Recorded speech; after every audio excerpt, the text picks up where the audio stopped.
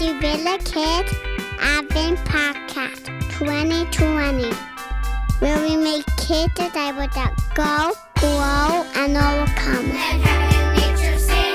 And heaven and nature sing. Joy to the world! Joy to the world! This is December 20th, and our character in the hot seat today are the Heavenly Host. Today, we would like to introduce you to our special investigator, Morgan, who has been recruited to help us understand just what or who are these Heavenly Hosts, and what do they have to do with this journey that we've been on to the manger. First, Morgan, tell us a little bit about yourself. I'm 7 years old, and I like cheerleading and soccer. What a fun combination. And what grade are you in? I'm in 2nd grade. And what is your favorite thing about Christmas time? I like spending time with my family. And if you could give one gift to everyone in your life, what would you give them? I'd give them love. That is a beautiful answer. What would you hope that they would do with that love? Spread it to others. My heart just is bursting with that answer. That would be a beautiful thing, wouldn't it? I bet that you actually give a lot of love to the people in your life already. And I'm going to pray that you continue to do that. So Morgan, tell us, where does the Bible talk about the Heavenly Host? Luke chapter 2, verse 13 through 14. And what does the Heavenly Host have to do with our journey to the manger? They welcome the Savior with their singing. Absolutely. Can you imagine how it felt to see the whole sky full of angels that were singing? How do you think that would have felt? Amazing. Absolutely.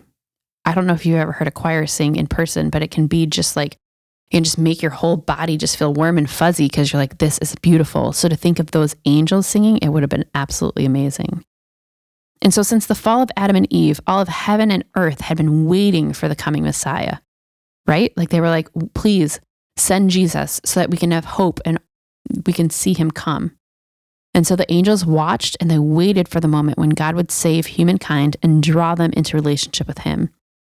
So I would guess that this Heavenly Host, they're probably pretty excited for this moment, right? They've been waiting for this to happen and now they're so excited. I bet it was pretty much like an honor, right? To get to go and sing for that. So what can you learn for your own story through the story of the Heavenly Host? That we should be excited about the birth of Jesus and sing songs of praise. Do you like to sing? Sometimes. Sometimes. I get that. Totally get that. But it's an opportunity, right? They're like, oh, wow, we get to welcome Jesus, right? And we get to worship him, whether that's through song, whether that's through music, maybe whether that's from another way, right? But we have that option and that opportunity for our own lives too, don't we? Morgan, can you pray for us today?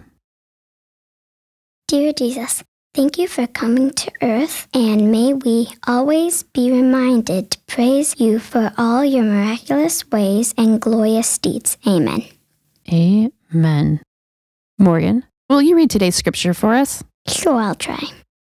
And suddenly there was with the angel and multitude of the heavenly host, praising God and saying glory to God in the highest, and on earth peace among those with whom he is pleased. Luke 2:13 through 14.